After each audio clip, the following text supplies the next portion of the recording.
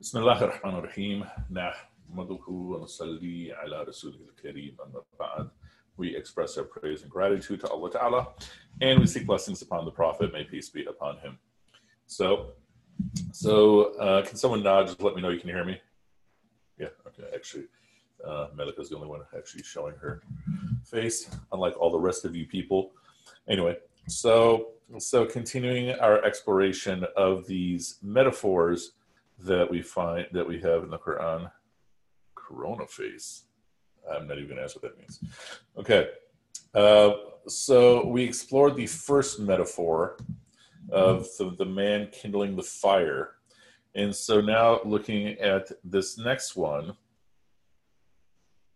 Ayah 19. So their likeness, as mentioned up here, their example. And they, we said, were essentially the hypocrites and perhaps also the kafirs. Their likeness is like a rainstorm from the sky, which in with is darkness. Actually, it's darknesses. Zulumat. Darkness, thunder, lightning. They put their fingers in their ears against the thunderclaps in dread of death. But Allah is surrounding the kafirs. Okay, so let's again. We said that the key to translating a metaphor is to first take it step by step, all the different pieces, and then put them together. So, the trusty whiteboard right here.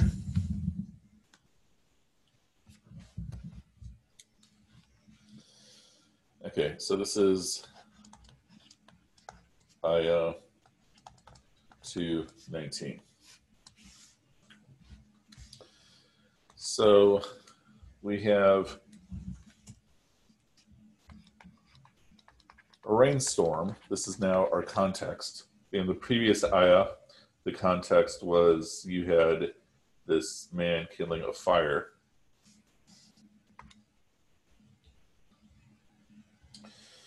And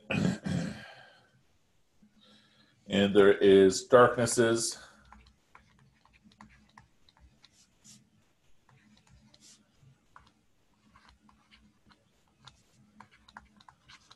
Thunder and lightning, right? So pretty vivid. I think you can imagine the setting.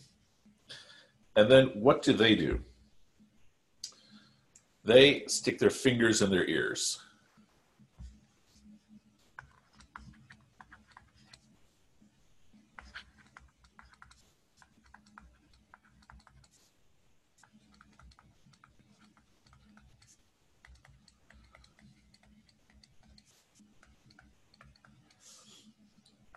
Because of this dread of death.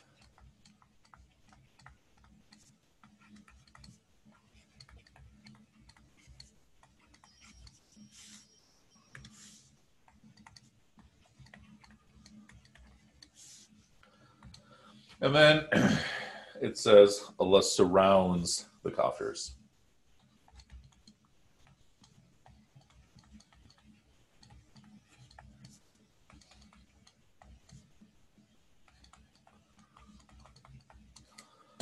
Okay, so a lot of when the Quran is speaking about people in belief, in non-belief, it is often speaking more from the perspective of behavior and less from the perspective of theology. Okay, meaning you believe XYZ, therefore you're a believer. You believe XYZ, therefore you're a kafir. The Quran doesn't seem to work that way as much. It seems to focus much more on what people do, what people say, and then within that, what people's intentions are. So here, describe this behavior. When they're putting their fingers in their ears, why are they doing that? What would be the possible reasons for sticking fingers in their ears? You're in the middle of a rainstorm. There's thunder and lightning, and then these people go like this. What are they doing? To block out the sound? Yeah, to black out the sound of thunder. Can thunder hurt you? Anyway. Potentially? I'm sorry? Potentially? I don't think thunder can hurt you. Lightning can hurt you. Meaning, if anything, their focus should be on what can hurt them, so they should go like this. Okay? There, now the lightning is gone.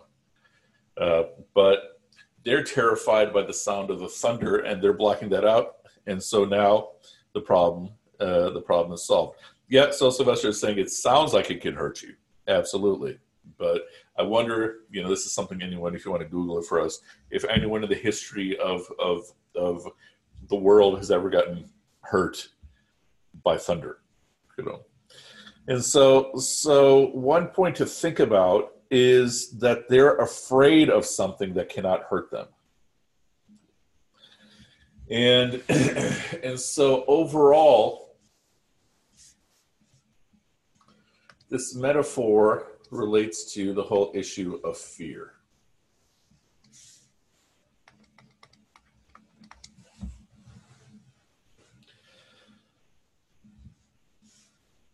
And so what is the core fear of these people?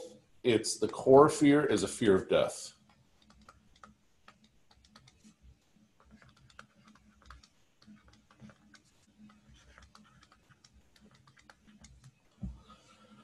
That's at the core. Now, if you think back to some of the analogies we made over the course of this course, we said that the analogy of gratitude is what? Anybody remember? Gratitude is like water. Anger is like fire. And fear behaves sort of like lightning. And I'll explain the third one. I'll review the first two. That in your heart, your default, from the perspective of gratitude and anger, your default is going to be one more than the other. And either the water of the gratitude is going to keep the fire of anger extinguished, or the fire of anger is going to evaporate the water of gratitude. And in that context, we were speaking of anger as being synonymous with ingratitude.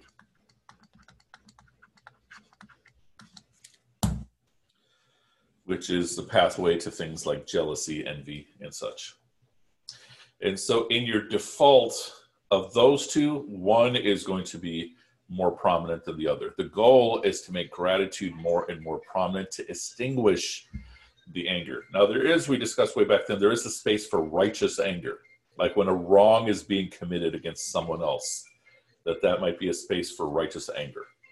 Whereas otherwise, most anger is often destructive and thus self-destructive. Okay. So fear is like lightning. And a way to think about that is when you have a lightning bolt shooting from the sky, you have no idea where it's going to go. You know it's going to go from the sky down and then bounce back up, but it can go in any particular direction. And that is how fear operates. And so here, the core fear of the hypocrite, and then and by extension the kafirs, is this fear of death. And as a result, as a consequence, they will have irrational fears of other things.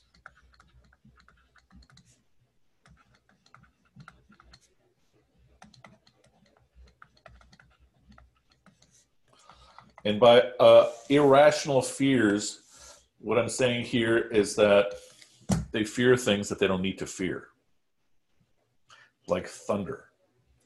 Anything that can make me feel like it's bringing me closer to my death will be something that they fear.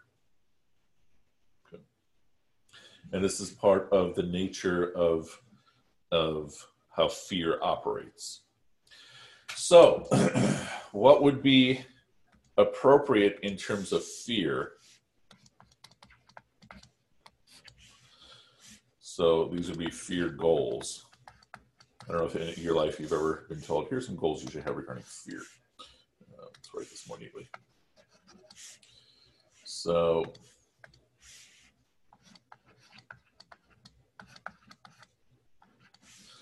okay, so you might start with fearing things that cannot hurt you.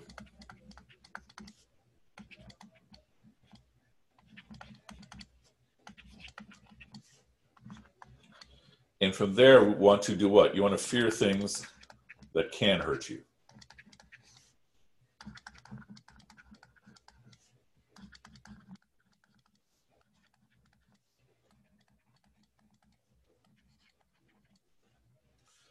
And then where do you want to go from there?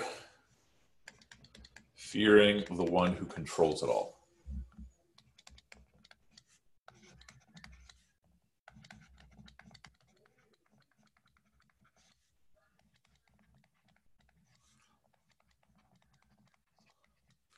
Meaning fearing Allah. That's the evolution I want to have. Now, let's talk, let's continue with this line of thinking. So, the core fear is a fear of death. From the perspective of a true believer, meaning the person of taqwa, we're saying the person of taqwa has reached this point where their fears over things that they can control them. But let's take a step back about these things that can or cannot hurt me. Simple question, and be honest. We're all friends here. How many of you are afraid of spiders? And by spiders, I think most of you are somewhere in the United States. So like those little tiny spiders we have in like Chicago. So it's barely even, a little bit bigger than the thumb. Who wants to admit that you're afraid of spiders? Oh, definitely. Absolutely. Not even a question. Okay, so my sister is afraid of anything that crawls or flies. The family, there's like 50 sisters in that family, so I don't know if you were referring to anybody in particular. For the sake of this class's question, I'll admit.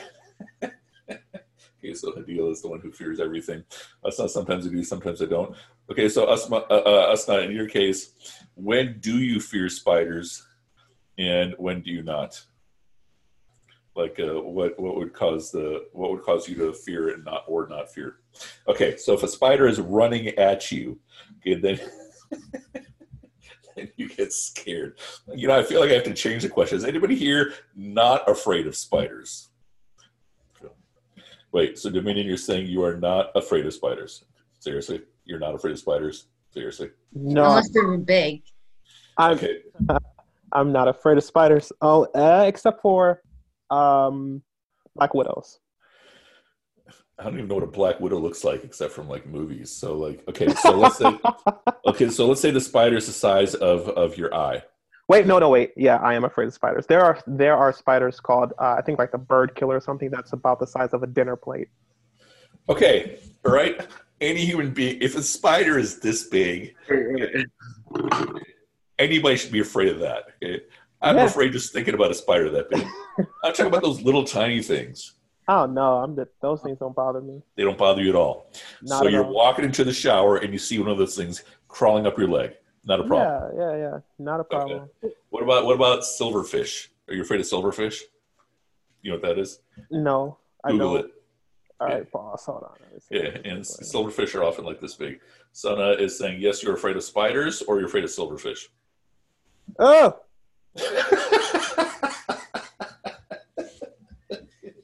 No, I'm not messing with that. Okay. Right.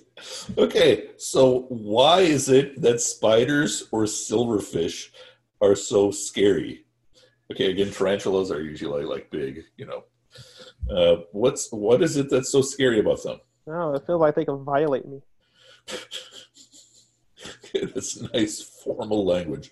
I have partaken of discussion about this, and I've concluded that this creature can violate my well-being. Okay. Yeah. So, Okay, I suppose they can be scary because of the image they have. Yeah. Are they? What does that mean? Like gangs or something? Like, what do they do? They'll crawl into crevices. Yeah. How about they're scary because we see all those like videos of someone waking up with a spider laying eggs in their face or something, and there's like spiders crawling out of their faces. Okay, so exactly we'll why I get to you stopped in a watching second, horror Elika, movies. but what kind of videos do you watch? I watch videos of babies laughing, or babies on what's that on Roombas? Watch those videos instead of these. Oh. Yeah. They're poisonous. So Melika, how did you feel about the spider going near you? Scary, yeah. One time I was teaching this lesson at Loyola, and students had convinced themselves, all right, we're not afraid of spiders. And suddenly a student screamed. I don't remember if it was a man or woman, and it was the parting of the Red Sea because this little tiny spider had started coming down. So we're conditioned to see the video of the nest of spiders that are disturbed. Okay, that's gross. Or have you? Oh wait. We're conditioned to see what's normal, and tiny crawling things are not something we see every day. I think that's part of it. We do have an idea of what is normal and what is cute. Son is saying, have you seen the video of the nest of spiders that are disturbed? No, thanks. Why would I want to do that? So I think you've all, or actually no, you're all a bunch of young punks. I don't know how many of you have seen the movie E.T. So when Steven Spielberg was designing E.T., what did he do? He gave E.T. these big blue eyes. So therefore E.T. would look really, really cute. So I would suggest part of the reason that spiders are frightening for so many people is, for starters, they don't seem to have normal eyes. And thus, you can't see where they're going to go. Right? They don't have normal eyes, which already makes them scary. And then on top of that, you can't see where they're going to go. But they got all these little, 50 billion legs that adds to a level of unpredictability. So Steve is saying, I think there are different levels of fear that create the fight or flight response. Yeah, I'd agree. In general, not too afraid, but I do react with them with a fight response to squash them. Okay, yeah, that's also fair, right? That, okay, if one of us is going to die, it's going to be you, spider. Yeah. So I do think that part of it is just the appearance of the spiders, and part of it is the unpredictability of spiders as well. Now imagine if the spider is crawling towards you and you look closely and it has fangs. That would probably make it even more frightening, right? Or imagine if the spider starts saying no, he starts talking to you. Okay. So, I think I've opened the door to many people in their deepest, darkest fears of spiders. So what we're suggesting here is that part of fear, and this is actually even related to Steve's point, part of fear is physiology. And exactly this point of fight or flight, or fight, flight, or freeze, there's an aspect of your fear that's just purely a survival instinct. And it would be not that different if you're walking and then somebody just jumps in front of you and immediately you go into your physiological instinct. And so some of that you cannot control. But then some of fear is also just irrational mental. And that's the part that we're speaking about here. And so the goal is at least to be afraid of something. If you're going to be afraid of something, be afraid of something that can hurt you. With a spider, you may not know in that moment, depending on how much experience you've had with spiders. I think it was Sylvester that talked about just how often do we see them or not. If you see spiders all the time, then you're probably just going to reach a point where you're just not afraid of them anymore. They're just commonplace because you're going to see that they don't mess around with you. When I was a kid and we'd go to Karachi, I'd be terrified by these lizards, right? And this is the small Florida version of lizards. These things would just be super long, and I mean, if I waited around I'd probably see that they didn't mess around with you. But still, when you're coming from Chicagoland and you see these lizards running free, I found myself thinking, what kind of people are these? Anyway, so the point is, that if it became commonplace, it would probably not be as scary. But addressing it from the perspective of fear, if you have knowledge that it cannot hurt you, then you're going to focus on things that can hurt you. But something like thunder is so powerful that I think to some degree it does automatically cause a fight or flight response for many people. Even if it's for a split second, just because of the bang of thunder, So when you're fearing death, or no. So another point about fear is that when you're fearing something, you run away from it. When you're fearing Allah, you run to Allah. Okay. And so this is also the fascinating thing about how fear operates. So naturally, fear is compelling me to save myself, and thus I run away from it. But if I can transform more and more of my fears to becoming fear of God, then the natural consequence is to run to God. Because what's the other option? You can't run away from God. And so that's part of the goal here. Part of the goal is to transform our fear to fear of Allah. Now, how do we do this? Okay. One aspect is through rational thought.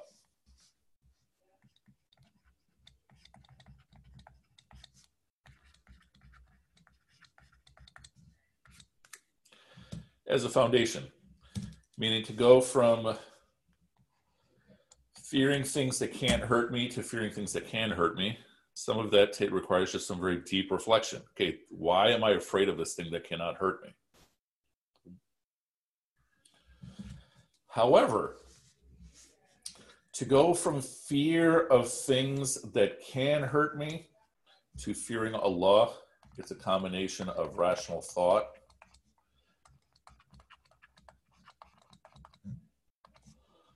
plus, but especially, increased obedience.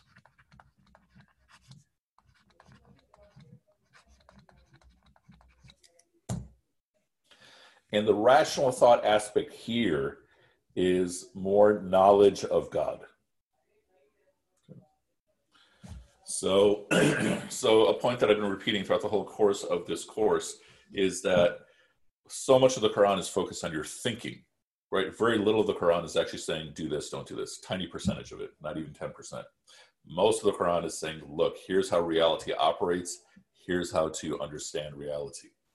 And so part of what the Quran is saying is that the Day of Judgment is a reality. It is more real than the fact of you and I sitting here. That the divine is more real than you and I are. As real as I am, the divine is more real, that the divine is true reality.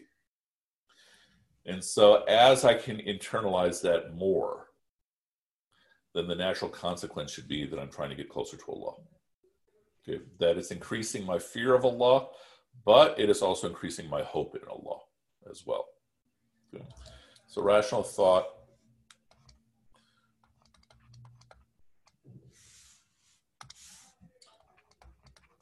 focused on Allah and reality.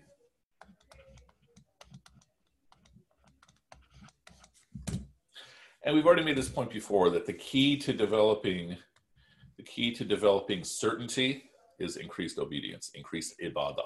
That's the key to developing certainty.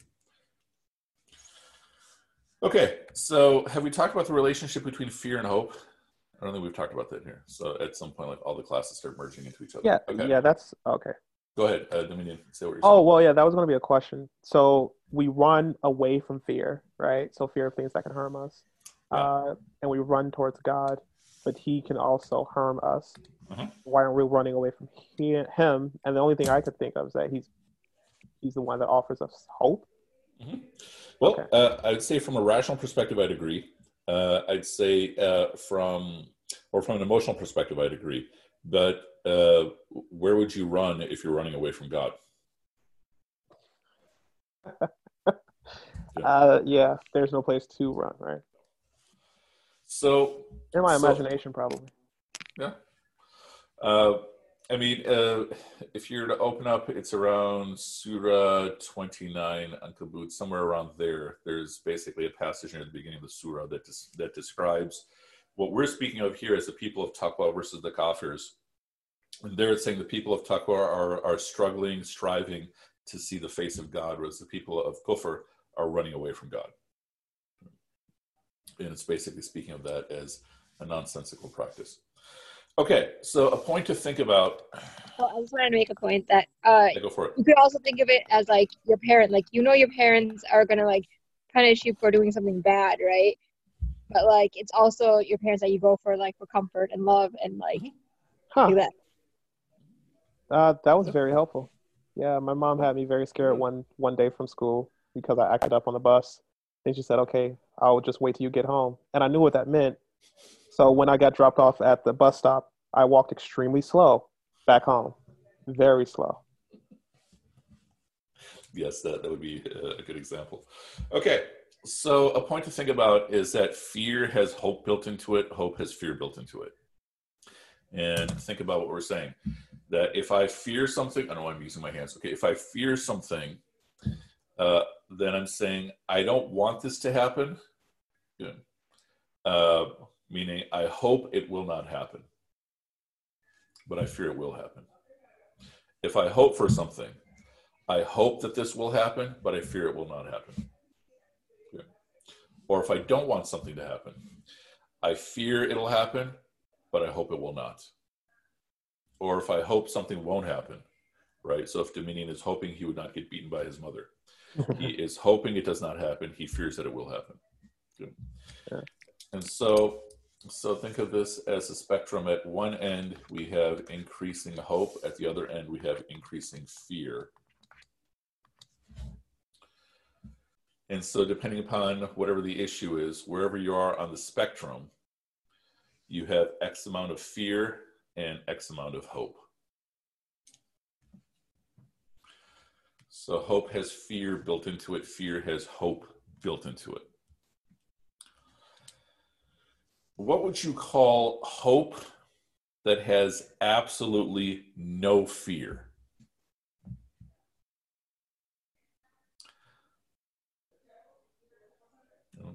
Delusion, possibly. I'm going to call it certainty. Faith. Oh, yeah. There's faith. Oh, what were you saying, Summer? Oh, no. Steve was saying faith. But I thought Dominion wrote that down, too. Mm-hmm. I would say so. So I would say that faith would still have fear in it,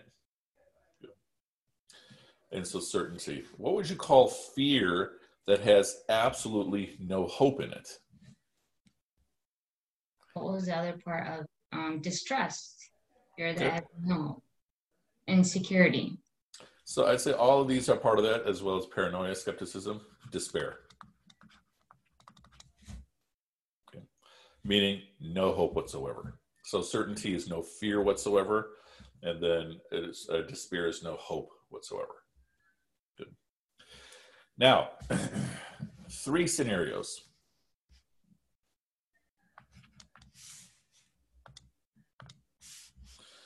To think about. And the question is, how much hope or fear should I have for each of these? So, what Allah has prepared for my future in this world.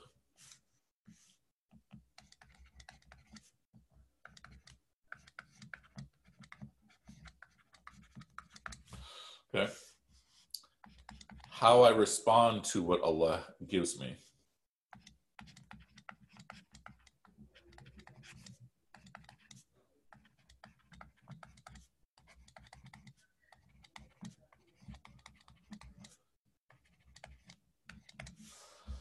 And my afterlife. So what I'm asking here is, when I look at my future in terms of what Allah has prepared for me, in terms of struggles, in terms of ease, and other tests, should my default be more fear, or should my default be more hope? What do you think? I would think so. Yeah. I mean, when we speak of Allah as being so merciful, then my default should be hope. Okay. It's already a guarantee I'm going to be hit with struggle. Okay. That part is a guarantee. But the default should be hope rather than fear. That even when I'm being hit with struggle, I'm not going to be hit with anything I cannot handle.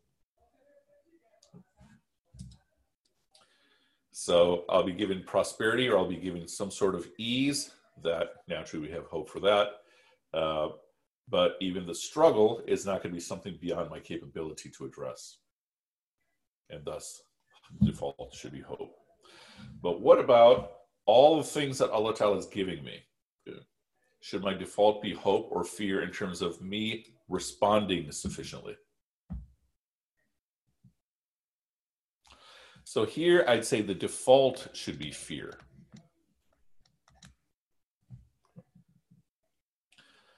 That the test that Allah is giving me, and remember we spoke about the 4+1 test of obedience, struggle, ease, difficult decisions, and then the fifth is to make up for the first four, which is forgiveness. That all these things that Allah Ta'ala is putting before me, am I going to be grateful enough? Probably not. Am I going to obey fully? Probably not. When I'm hit with struggle, am I going to persevere through all those struggles with perseverance and patience and everything? My default should be more fear than hope. Should still include hope, but my default should be more fear than hope. What about my afterlife? So I'm not talking about the day of judgment itself. The day of judgment is going to be so awe-inspiring and terrifying that no one's going to care about anyone else. The event of the day of judgment. But what about my consequences on the day of judgment? Should I have more fear or hope? What do you all think? For this, it would be both.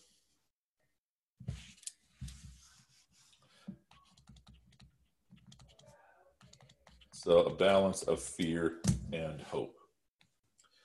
The idea being that if I were to find out only one person in all of creation is going to hell, I should be afraid that that's me. And if I were to find out that only one person is going to paradise out of all of creation, I should have the hope that that's me. So the state of taqwa is, when I think of my future in this world, what Allah Ta'ala has planned for me. I mean, even think about it right now. Think of what a period of unknown we're in with this pandemic. My default should be more hope than fear. But then how do I respond? Am I going to respond sufficiently? My default should be more fear than hope. Still, it should have hope in it. But regarding my afterlife, I cannot negate all of the good that I've done, and I also cannot ignore all the bad that I've done. So what is the trick of shaitan? What is the trick of the devil? We haven't even yet talked about the devil. That won't get until, we won't get to there until ayah 30, inshallah. But what is the devil's trick? It's basically the opposite of all of these. So in terms of my future, what does he do? He threatens me with poverty. He wants me to be afraid of what Allah has in store for me. So among the most common issues that undergrads come to me with, one of the biggest ones is anxiety, right? Anxiety about the future. You know, what's going to happen? Am I gonna get accepted in such and such school? Am I going to be loved? Am I going to, you know, am I going to lose my parents? So forth and so on, assuming those things have not happened. And so the devil's goal, one of his goals, is to get you to have more fear than hope about your future, to the point that you have despair about your future. And then regarding your response, yeah, don't worry about it. Okay. Allah's most merciful, Allah's forgiving. You're doing great. To have far more hope than fear. And then in terms of your afterlife, it's to make one or the other more excessive. Okay. To give you such a level of fear that you feel like you're doomed on the day of judgment, that there's no hope and why even try? Or, yeah, you don't even need to worry about it. Okay. And so what do you do regarding especially category number 3, meaning your day of judgment? If you feel like you have so much fear, then say something small like Alhamdulillah, Subhanallah, some praise of the divine, blessings on the Prophet, peace be upon him. Because what have you just done in that moment? You've just improved your afterlife. Right? I give this common example so many times.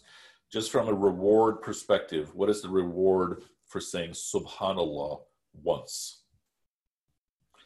Anybody know? If you say Subhanallah once, a tree is planted for you in paradise whose circumference is so large that it would take a thoroughbred racehorse 60 years to run across, or to do the full circumference. Yeah. And so the numbers themselves, become sort of secondary. But, try to picture how big that horse is. So if you were to imagine a map of Chicago, the base of the tree would be the size of Chicago for saying one Subhanallah. And I've now said a couple. Some of you are now saying, wow, Subhanallah, that's so big. Okay. So the point is that when you are feeling something closer to despair about your afterlife, then immediately cancel it out by doing good. And the easiest good is to do good with your tongue. Likewise, if you find yourself not caring about your afterlife, meaning you find yourself thinking, yeah, I'm going to go to paradise, I got nothing to worry about, or not even thinking about it, then you have to do the inverse, which is to remember your sins and seek forgiveness for them. Because one of the fascinating things is that we are taught about how immense the rewards are, right? If you do a good deed, if you intend to do a good deed and you do it, you get rewarded 10 to 700 times. That's outside of Ramadan. Ramadan, everything becomes exponential. And especially on Laylatul Qadr, then it's off the charts. Or if you intend to do a bad deed, but you stop yourself, then you get rewarded for a good, so forth and so on. But we don't know the actual values of each of the different actions because they don't correspond to how much effort they take. So the point being that that these are the defaults we should have regarding fear and hope in terms of our future in this life and the next life, and then the devil is going to work to get us to fall into the opposites of each of these. Okay, so the last few points regarding this metaphor. So Allah surrounds the kafirs. A point to think about here, just to give you an idea of how vivid this, Wallahu muhitun bil kafirin. Muhit, it's like, think of the ocean surrounding an island. It's surrounding that much. Okay.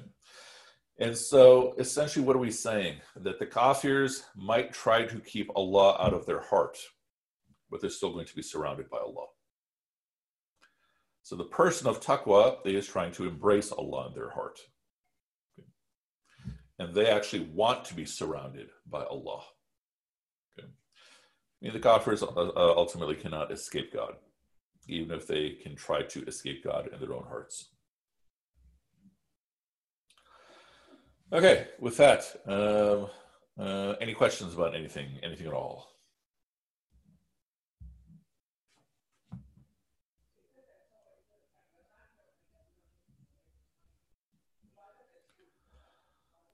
I think, well, not a question, but the last slide that you were talking about, the fear and hope.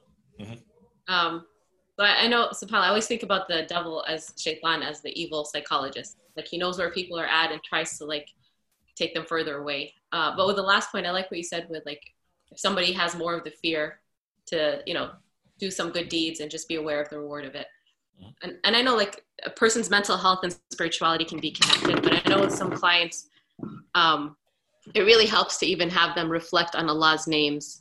Like if they're more fearful, to reflect on Allah's name, like the most compassionate, the most forgiving, or even the other way, if they're too hopeful, to kind of know that Allah is all-seeing, all-knowing, just to kind of be mindful of those aspects to be like more balanced in terms of I think from a therapy perspective, I'd agree wholeheartedly with you.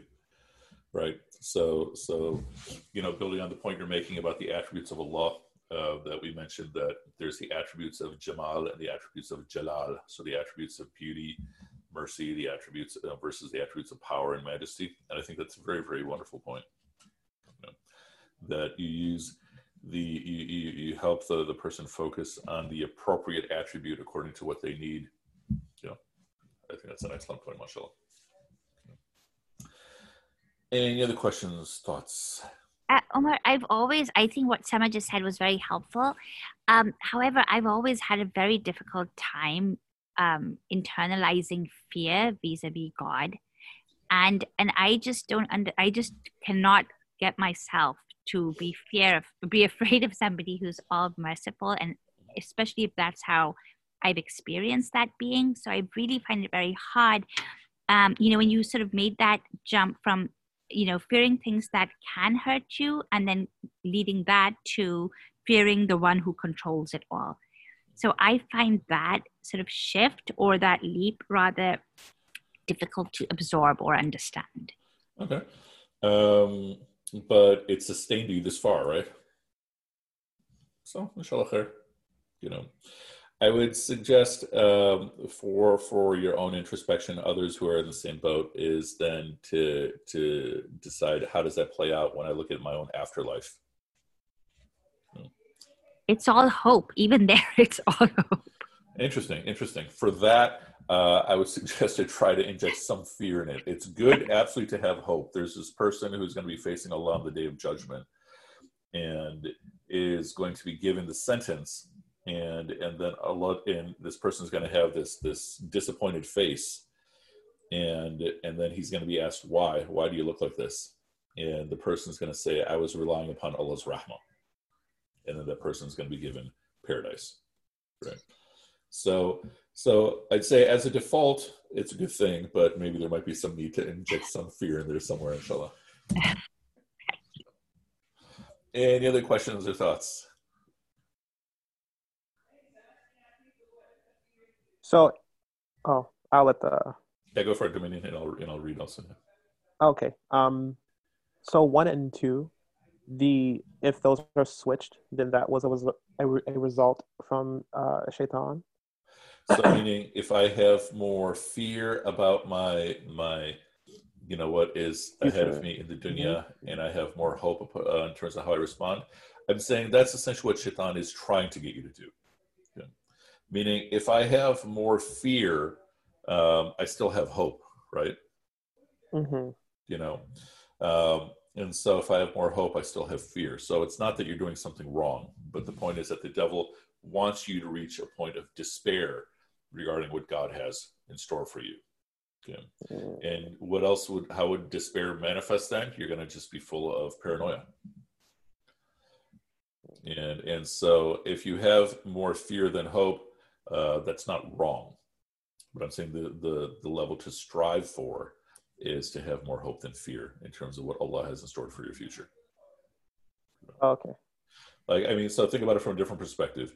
It has a lot of inappropriate language, but Dave Chappelle has this short bit you can find on YouTube about that whole philosophy of the secret, the law of attraction. And the idea of the secret is that you just, imagine something, and then the forces of the universe will make it happen right before your eyes. And so using a couple of colorful words, he says, okay, go tell that to someone who's in a famine. Okay. Just imagine Thanksgiving dinner. Okay. It's not going to suddenly appear. So the point is that I can't walk up to somebody who's in the middle of chaos and say, oh, you just need to have more hope. Mm-hmm. Right? Because they might need to have fear for the purpose of survival. But if you're in a state, if you're in an environment where you have the time to actually reflect on these things, and you have the brain space to reflect on these things, then I suggest you try to have more hope than fear. Do you think that it is a psychological disposition of the person if they see God more as a fear mongerer than a person who saves? I mean, I think it is more nurture than nature, you know, and the nurture can be from what's taking place inside the house or outside the house.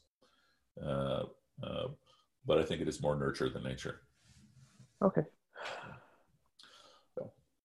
And then, so let me catch up. So, Sheikh Omar, can you comment on how if the rewards for even small actions are so much and multiplied, how do some people, even believers, still end up with more evil deeds than good deeds?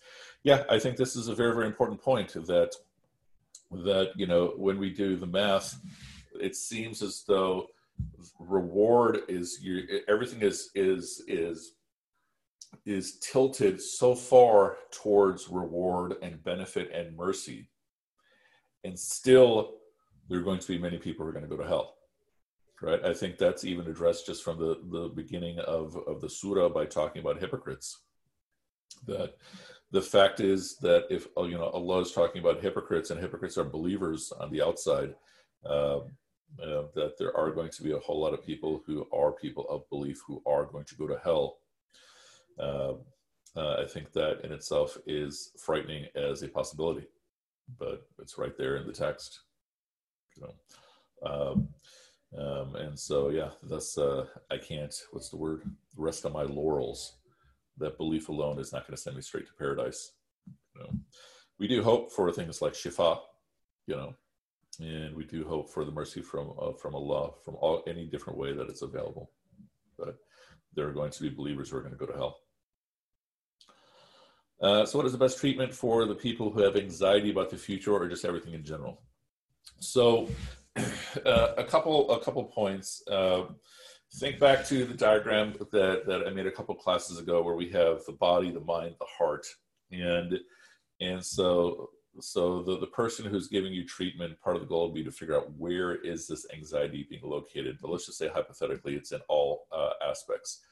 So, with anxiety as a physiological condition, the first things, and so I'm not a therapist, and so I only address the rudiments of those things. The first thing that I'm usually asking the student who's coming to my office is, what's your sleeping schedule like, and what's your diet like? Because if your sleeping schedule is not stable or is upside down, it's going to amplify the anxiety. Likewise, the diet, you know, is it stable? How healthy is it? The less healthy, the less stable it is. That is also going to amplify the anxiety. And then if you're someone who makes your prayers, then are you making your prayers in intense stress, or are you making them in tranquility? And that is something that can either amplify the anxiety, even though you would think prayer is supposed to calm down the anxiety, or it can especially calm down the anxiety if you're praying slowly and with tranquility and such. And then from a physiological perspective, then I would also suggest, you know, seeing, you know, a therapist about those matters.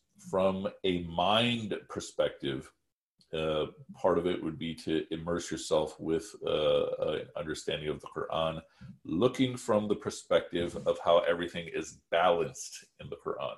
Meaning every time you have a mention of hell, right before or after, you're going to have a mention of heaven, and vice versa.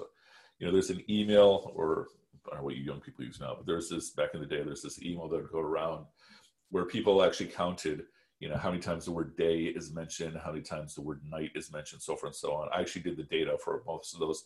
Most of those, the numbers were wrong, but the number of times heaven and hell appear are exactly the same amount of times. And so a point to think about is that we develop these neural pathways on how to think, and they become our habits, and then they become our reality. And so part of the challenge from the level of the mind is to change your neural pathways. And so one exercise would be that gratitude exercise that I gave at the beginning of the course, as a foundation for a lot of this. In the realm of the heart, it would be to increase prostration. and to make your prayers slowly. So a lot of times, if you're making your daily prayers, our natural tendency very often is to zip through them, and instead do your various acts of worships and your prayers, meaning your prayers and your supplications, do them nice and slowly and relaxed. And we can talk about other things, but those would be some of the short answers for dealing with anxiety. One of the nice things about old age is that you make it through enough of life where you just realize, yeah, life goes on. Whatever miserable things may happen. Okay, I've already been through all kinds of miserable things. Life goes on. And that's sort of the point you want to get to for a lot of just dealing with life itself. Okay, would not having fear be delusional or lack of understanding of Allah's attributes? Not having fear can possibly be delusion. And so a way to think about that is how do other people react to your own conduct? So the person who is delusional often does not realize that they're delusional. And to put it in perspective, in the course of this quarantine, I know of 4 people who have literally claimed to be the Mahdi. Okay. And I might have mentioned one of them earlier in the course. Like you get like this one person I'm thinking of, like you have to, I'd almost wish I could show you a before and after photo. Before, this clean cut, super, well kept guy, and then just now looks like a complete mess, and has claimed literally that he is the Mahdi. And then I had another text from a student of mine, one of his relatives, who has claimed to be the Messiah. Okay, Muslim kid who's claimed to be the Messiah, and he's been telling everybody in his family, I saw in a vision from God, you're going to die on such and such day this way, and so forth and so on. Yeah. And so the point I'm making is, in terms of delusion, often when you're in the delusion, you can't tell, but you turn to, but how do the people around you regard you? Sylvester, why do they come to me first? I don't know, maybe I'm the delusional one. Okay. Rabab, before coming to Salah, it's good to take a few deep breaths, meditate, let go of everything. Yeah, I think that's a wonderful point. When you're doing, in terms of like the textbook, Salah. Okay, my brother's name is Mehdi. Does that count? Okay, nice. When you're doing the first Allahu Akbar, you're basically throwing the world behind you, and you're saying, for these next few minutes, I don't care about anything except for Allah. My focus on everything else is secondary, except for my relationship with Allah. And relate to what you're saying when you're going through each of the positions. Yeah, take a breath for a moment, get yourself tranquil, and then do the next part. Absolutely. Yeah, so Sheikh Omar, you can check, if your brother is sane. I'm guessing he probably is, inshallah. Any other questions about anything at all?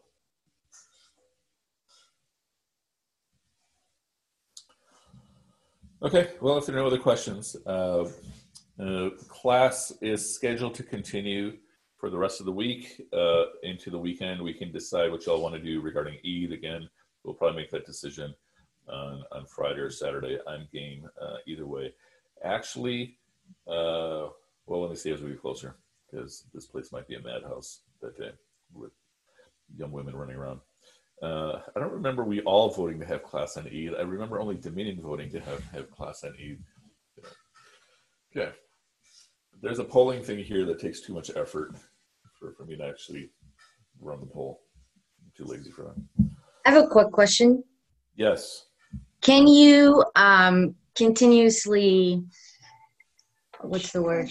Push or nag someone to pray all day, every day? If they don't pray or miss a prayer, or you continuously ask, did you pray yet? Have you prayed? Are you going to pray? So you're asking me, can you do that? I mean, yeah, of course you can do that. Are you asking me is it beneficial? Well, I mean, if it's a family member, then that'd be something you would do. Like mom? If you're the mom, yeah, then the mom absolutely should be doing that. Ooh. Sorry. Schooled. We just got schooled. The kids, can we all, until what age should we be telling kids that they should be praying, and at what time and at what point should we just let it go? So the general prescription is you try to ease them in, when they're grade schoolers, right? And then and this is assuming that the parents are praying, right? And so you ease them in, give or take around 7 years old. And then, if you've started doing that, then around 10 years old, then you start getting a little bit tough with them. At what age do you stop if you're a Desi or an Arab mom? Never. But in terms of what's most effective, it really depends. Okay. Yeah, I mean, so suppose you have, hypothetically 3 kids. There's going to have 3 different psychologies in terms of what works, what doesn't work. But the teaching attributed to Ali is that for the first 7 years you play with your child. For the next 7 years you discipline and mold your child, and then after that you become your child's friend. And so by the time your child is about 14, then treat them with the same type of intellect that you treat your friends. So it's already too late for them then. Okay, if they're that old, yeah, exactly. Any other questions about anything at all? Wait, can you please repeat that? From until 7, what do you do? Age 0 to 7, you play with your child. And it's kind of like saying you have very few boundaries. Obviously, you're going to have some. And then from 7 to 14, now you're focusing on molding and disciplining your child. And then when your child's 14, after that, then you become your child's friend. And I've taught all ages, and I say with experience that 14-year-olds have the intellectual capacity of anybody older. They understand everything, at least at a theoretical level. They don't have the maturity and life experience, but they understand everything. And what the mistake that often happens is that the disciplining starts at age 0 and continues through 7 to 14 and then continues beyond. And at the different phases of life, the child is going to react very differently. Another thing to think about is that when you are praising or disciplining your child, there should be a logic in the child's head. I'm being punished for doing this. Okay? Or I'm being praised for doing this. So if you're just punishing your child and they can't, or if you're yelling at your child, they can't figure out the logic, then they're going to internalize that there's something wrong with me. Okay? Or if you're praising your child and they don't know what they did to earn the praise, beyond just gushing with love for them, but I'm talking about praise, then the child's going to start thinking, I can do no wrong. And so there should be a logic behind both that the child can comprehend, and that's at any age. Okay, any other questions about anything at all? There is no compulsion in Islam. Sometimes with tests, one will come to pray in their life. Sure. I'm waiting for my children to use that against me. Hey, Bobby, you can't tell this to me. There is no compulsion. Yeah, and I do think that,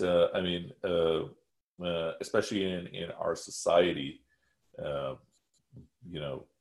like there's no real manual on how to parent. And again, another teaching attributed to Ali is that, and I'm forgetting the exact wording, but basically even the next generation, the parents have to learn how to raise a child according to their generation, because it's a different world.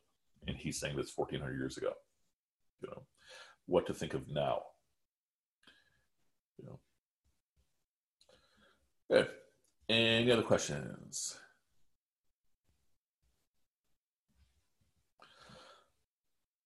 Okay, so I think Melika's suggestion is actually a really good suggestion for Saturday and Sunday, that we just take the day off for both of those days. And so we'll have class on, we'll have class tomorrow, which is Thursday, Friday, and then we'll reconvene, inshallah, on Monday. Okay, inshallah. So no other questions. We will stop right here, inshallah. سبحانك اللهم وبحمدك نشهد أن لا إله إلا أنت نستغفرك ونتوب إليك سبحانك اللهم وبحمدك نشهد أن لا إله إلا أنت نستغفرك ونتوب إليك. سبحانك اللهم وبحمدك نشهد أن لا إله إلا أنت نستغفرك ونتوب إليك. May Allah Ta'ala reward you all, inshallah, and we will continue tomorrow. Wassalamu alaikum wa rahmatullahi wa barakatuh.